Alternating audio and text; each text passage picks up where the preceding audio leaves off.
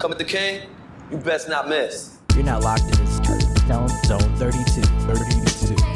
Welcome back to Zone 32. We are a skeleton crew today.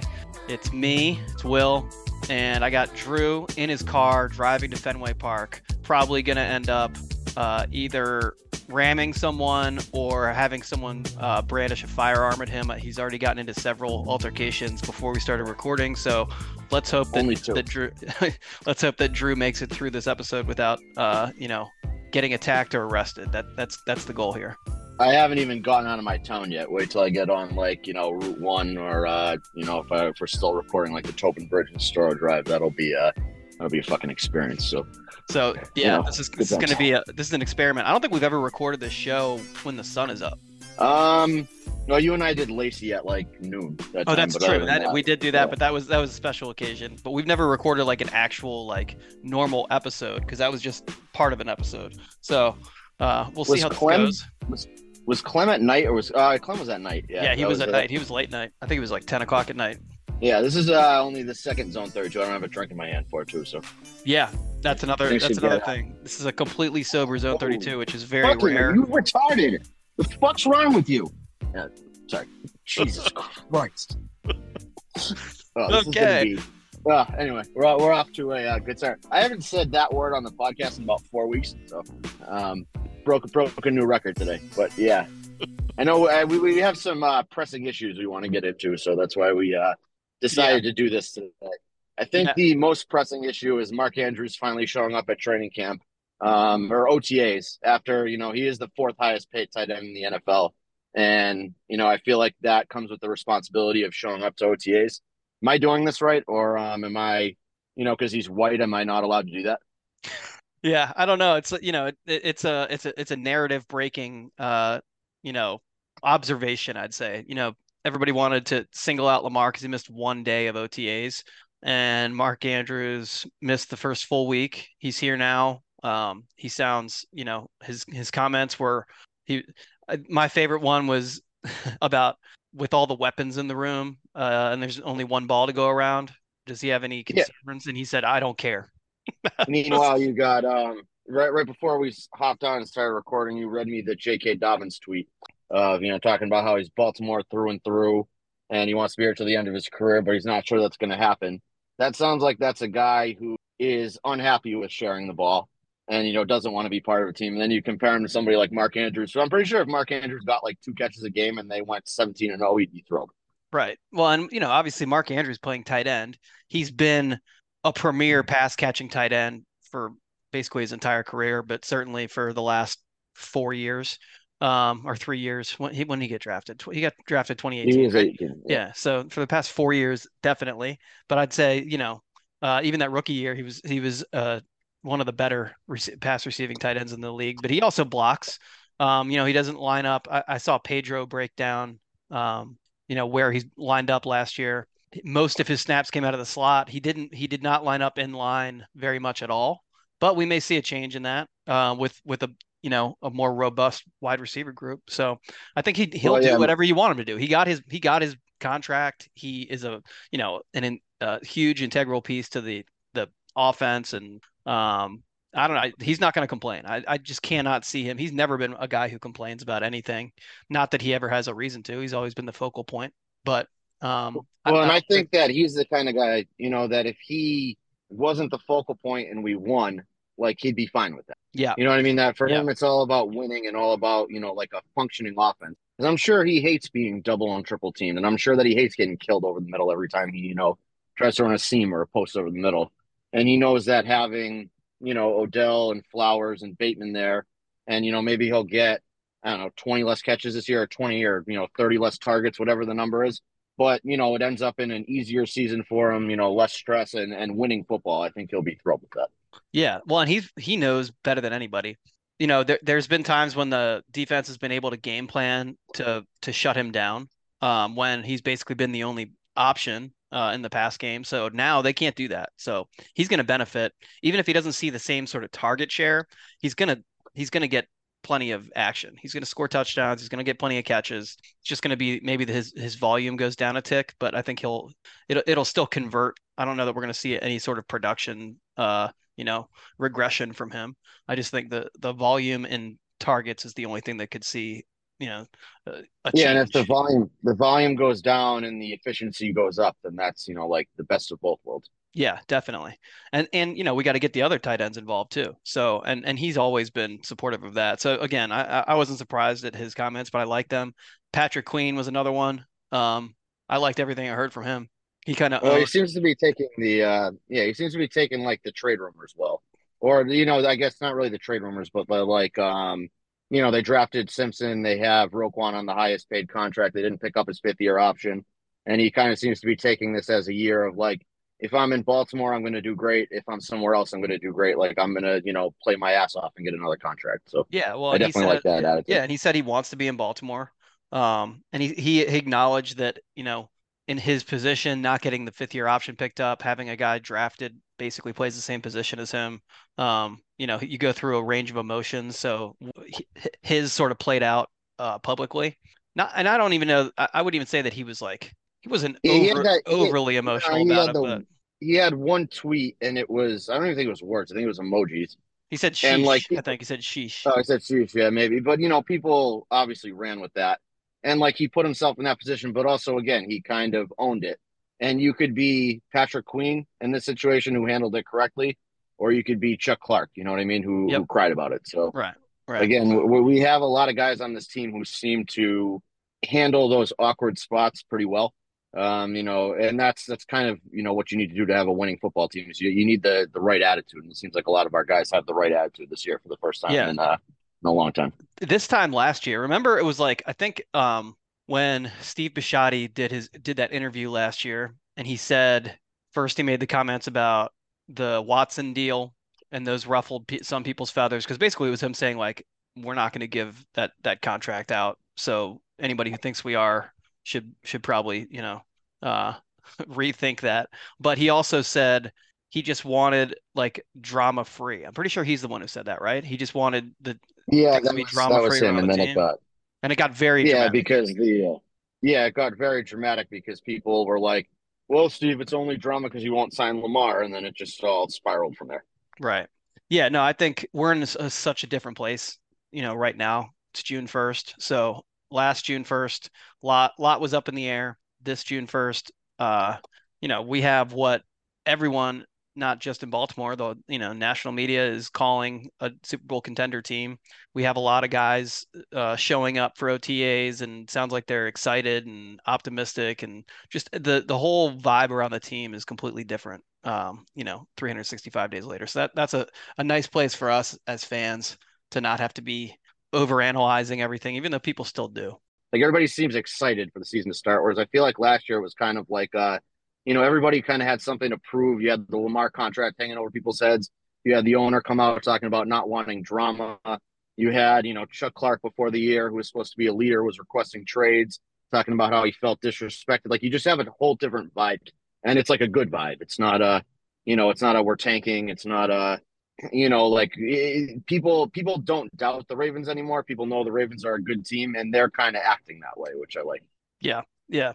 Now there is one, I guess hot topic going around because since we recorded last week, DeAndre Hopkins, has he been officially released? Yeah, yeah, because they did it pre-June 1 because they're going to eat the cap hit this year because they're obviously tanking. So, Yeah. You don't have Kyler back until midseason, so they might as well just lose as much as possible and rack up draft picks. Right. So yeah, DeAndre Hopkins has been released. He's a free agent. And obviously, over the past couple weeks and, even before that, he was linked with Lamar and with the Ravens a lot. The Ravens tried to trade for him a few years back, didn't, but when he got traded to Arizona.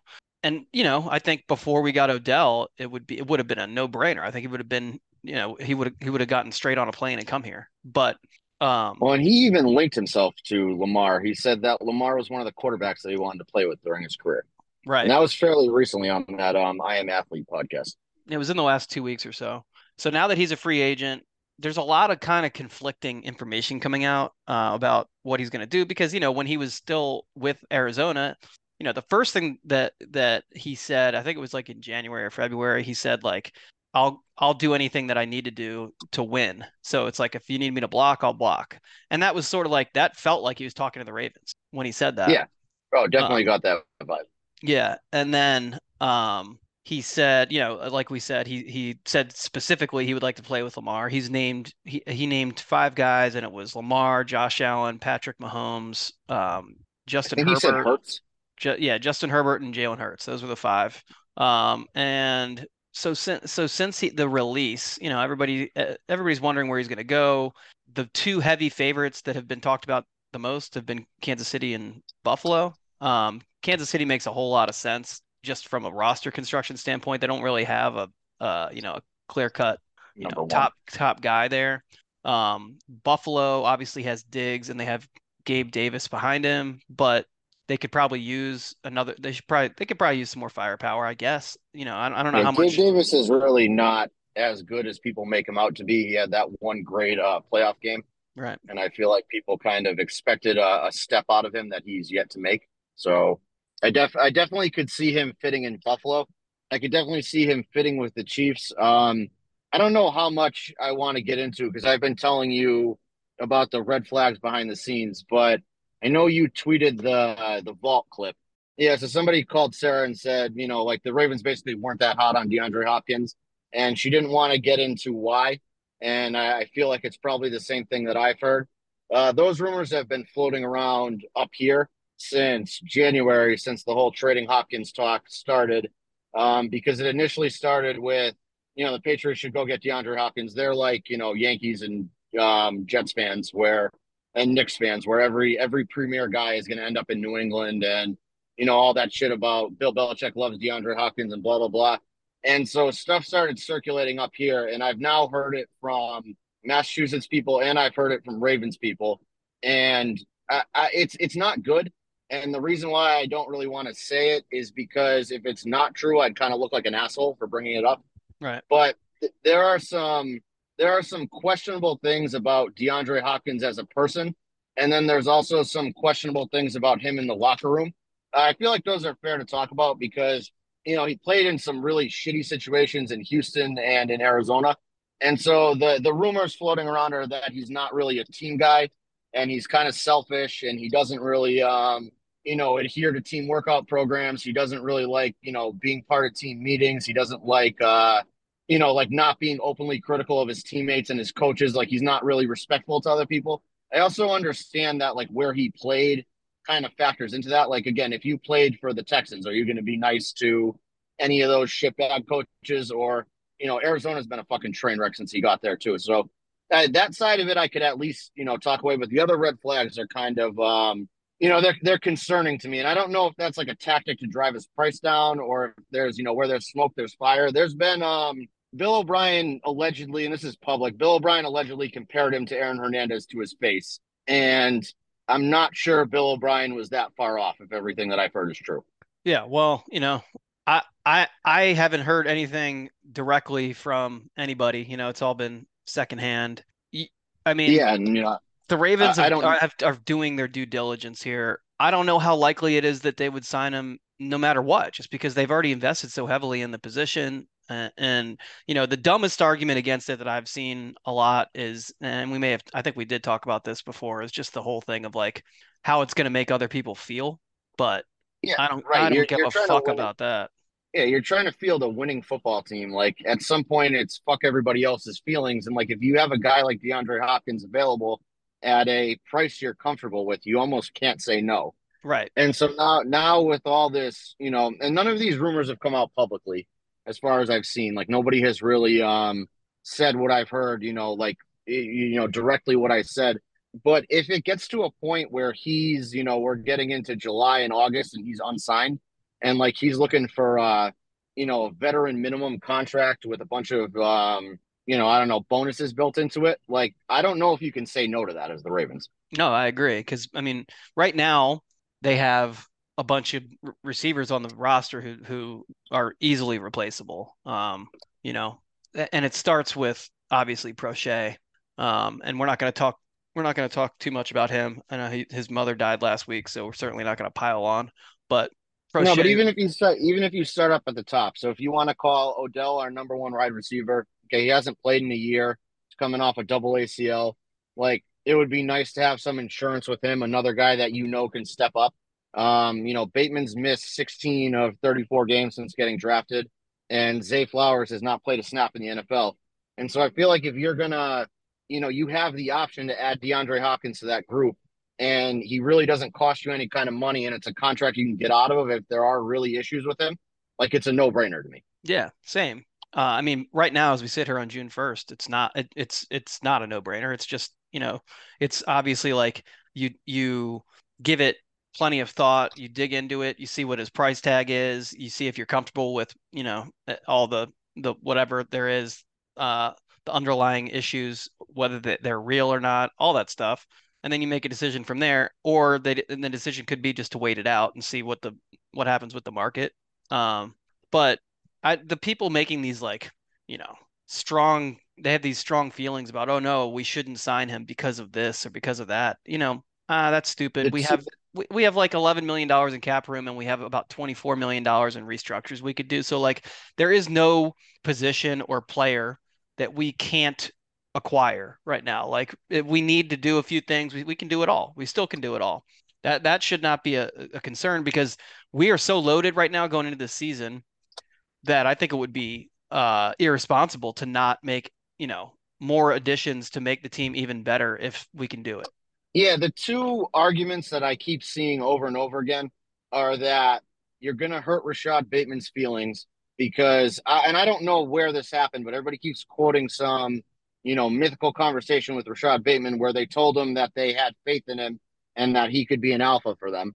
And my counter argument to that is that like signing DeAndre Hopkins does not at all inhibit, Rashad Bateman from being a number one wide receiver. If he's if he shows out on the field, like he's going to be your number one wide receiver. So it doesn't matter if you have DeAndre Hopkins there or not. Like he's going to, if he plays well, he's going to earn that spot. And he's going to earn those targets. He's going to earn those snaps.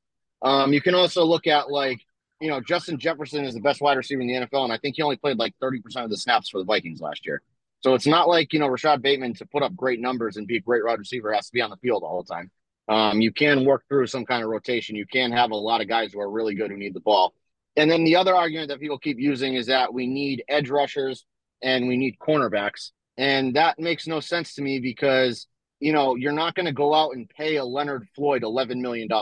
Like the guys that are available on the market right now don't cost that kind of money that it would stop you from getting Hopkins. Yeah, no, definitely. That's what I mean. Like, probably we can't do it all with the cap space that we have now, all those things, but we have moves to make. And like I said, we can get any player that's available and it's not and still go into the season with, plenty of cap room. And I'm just the people who make these arguments, it's just like it's the same as when we were talking about a couple years ago, like signing Julio Jones or trading for Julio Jones or whatever the case may be. But like people who are like, oh no, they're back then their reason was like, I have faith in James Prochet, you know?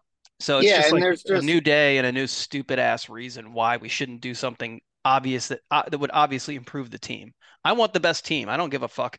If you can make it happen, if you can add DeAndre Hopkins, go for it. I'm not here to like whatever's going on.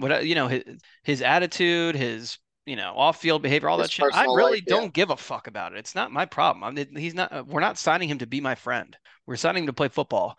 So like, assuming he's going to be available to play football, I don't really give a shit about any of that stuff personally. Yeah, that's really the key is as long as his off-field issues and his attitude, and there was other talk about like medical, like the PED use, and as long as he's going to be available for 17 games, put him on my team. That's really.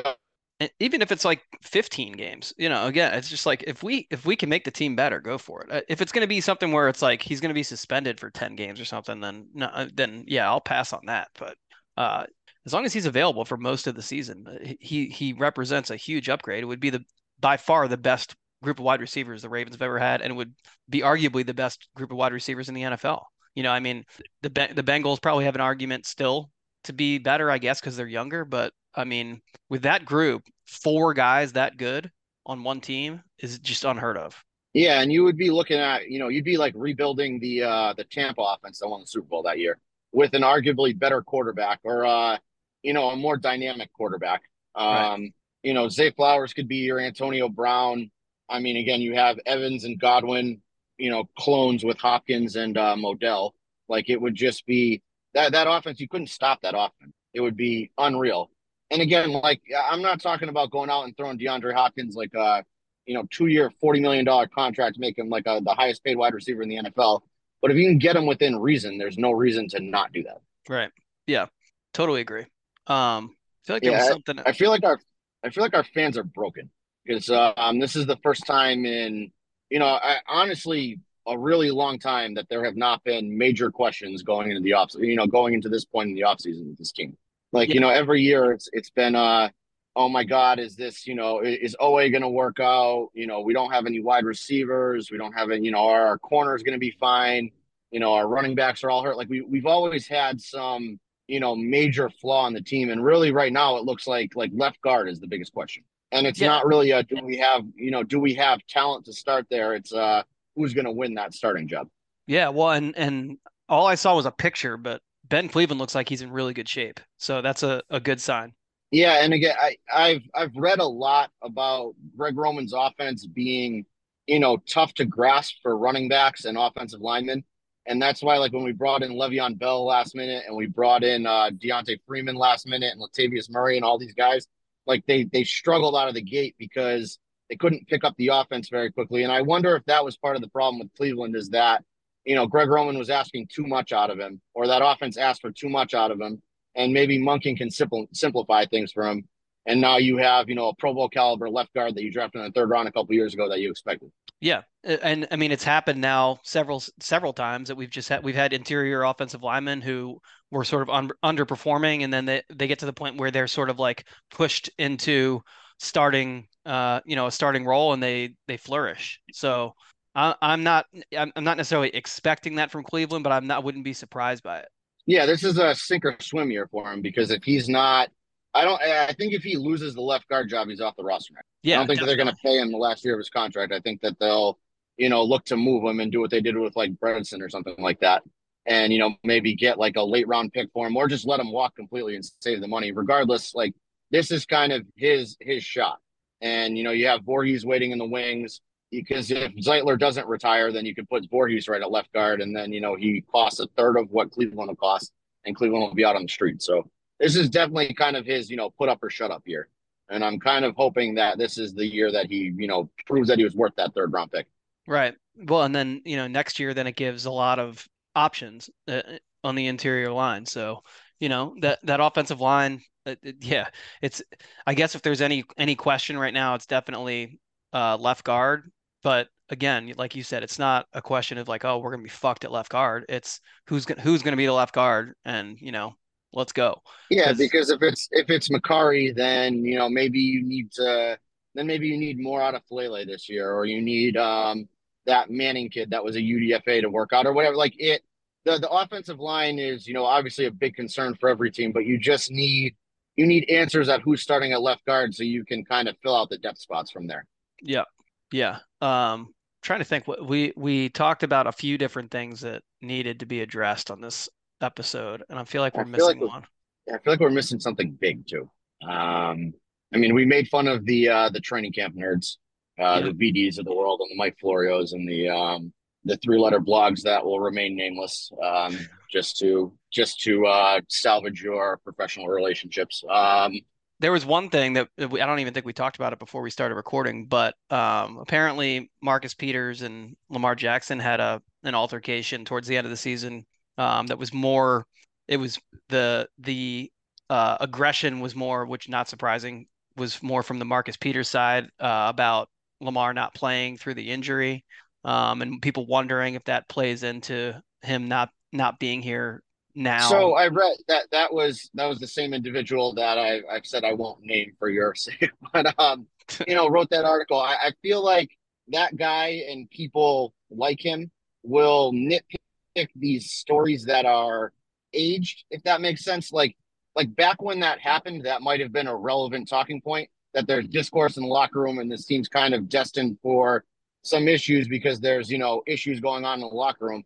But right now, I don't think any of that matters anymore. I mean, Marcus Peters was in Lamar's Instagram comments the other day talking about how he misses his guys. Yeah. And like, is he going to say that if he actually had beef with Lamar?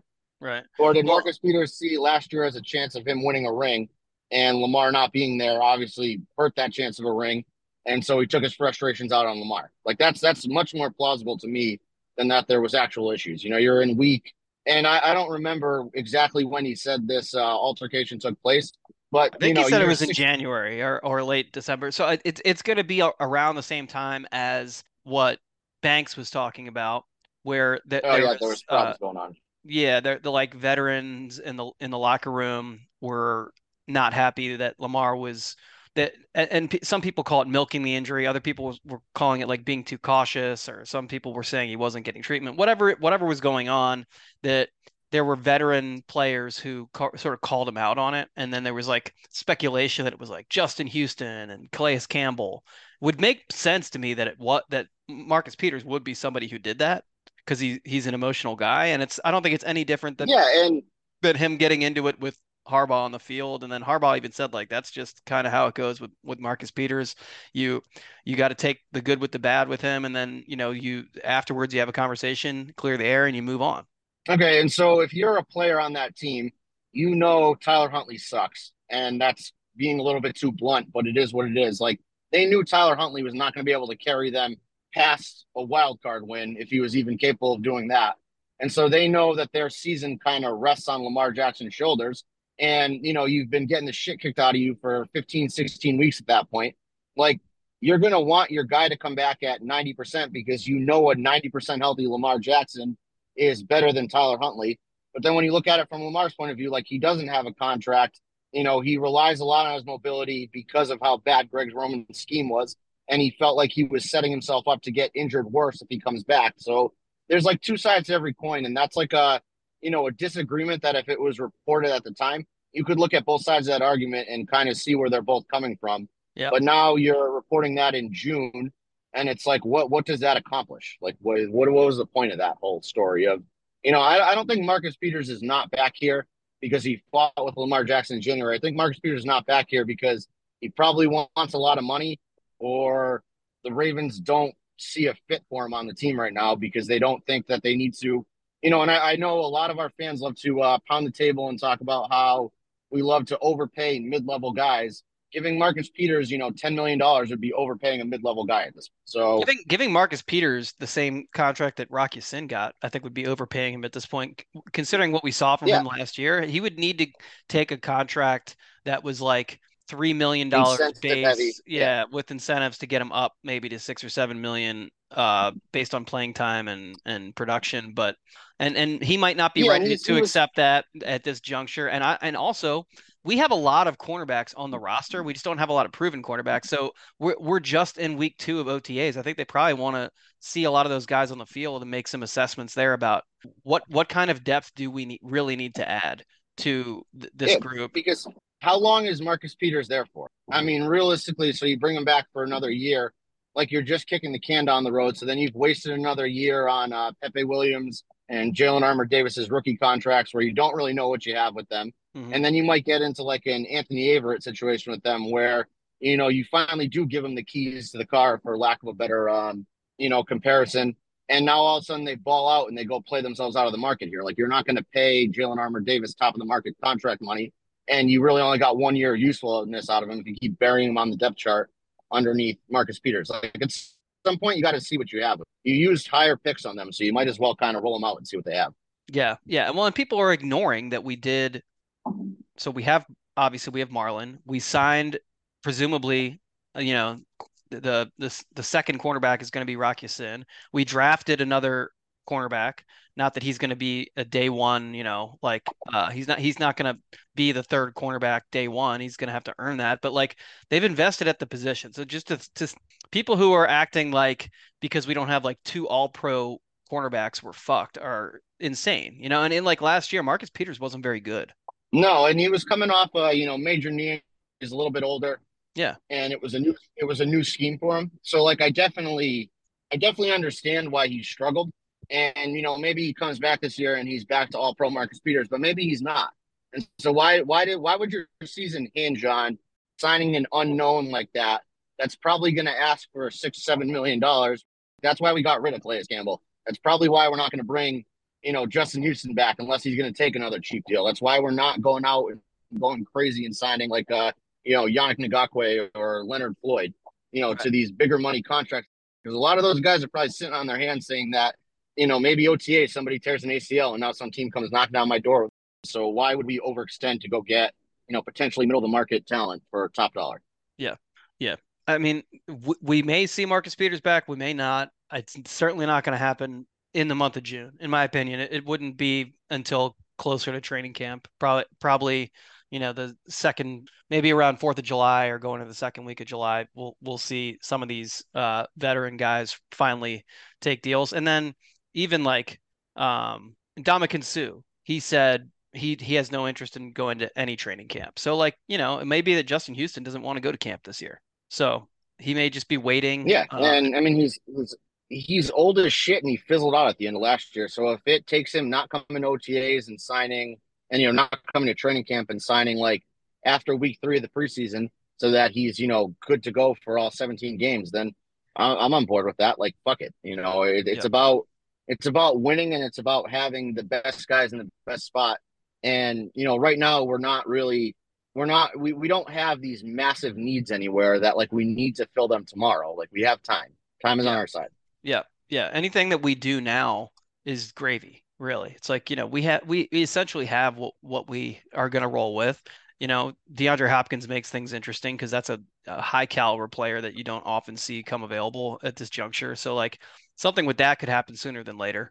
But the other, as far as the other guys go, Marcus Peters, Justin Houston, Yannick is another guy who you never know. He could be on our radar. I don't know.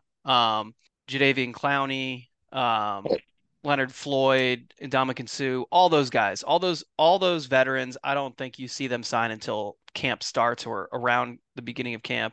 I don't think they're in any rush to sign. None of those guys want to put extra stress on their bodies. So I just think again, it's just like our fan base in particular is conditioned to like want to have something to complain about, or there has to be some controversy going at all times, and really there just isn't one right now. So I'm about to go through a tunnel. Okay. All right. Well, this is probably a good spot to end it then, because I think we've covered everything. You're about to drive through a tunnel, and it's service is spotty. So, yeah. All right. Well, this is gonna be the end of the episode. Jake is not dying this week. Drew is dying this week, as you can hear. So, I guess some people will be really excited to hear that happen. They've been waiting for that for a long time. We'll catch everybody next week. See ya! Well, that was too perfect. Zone 32.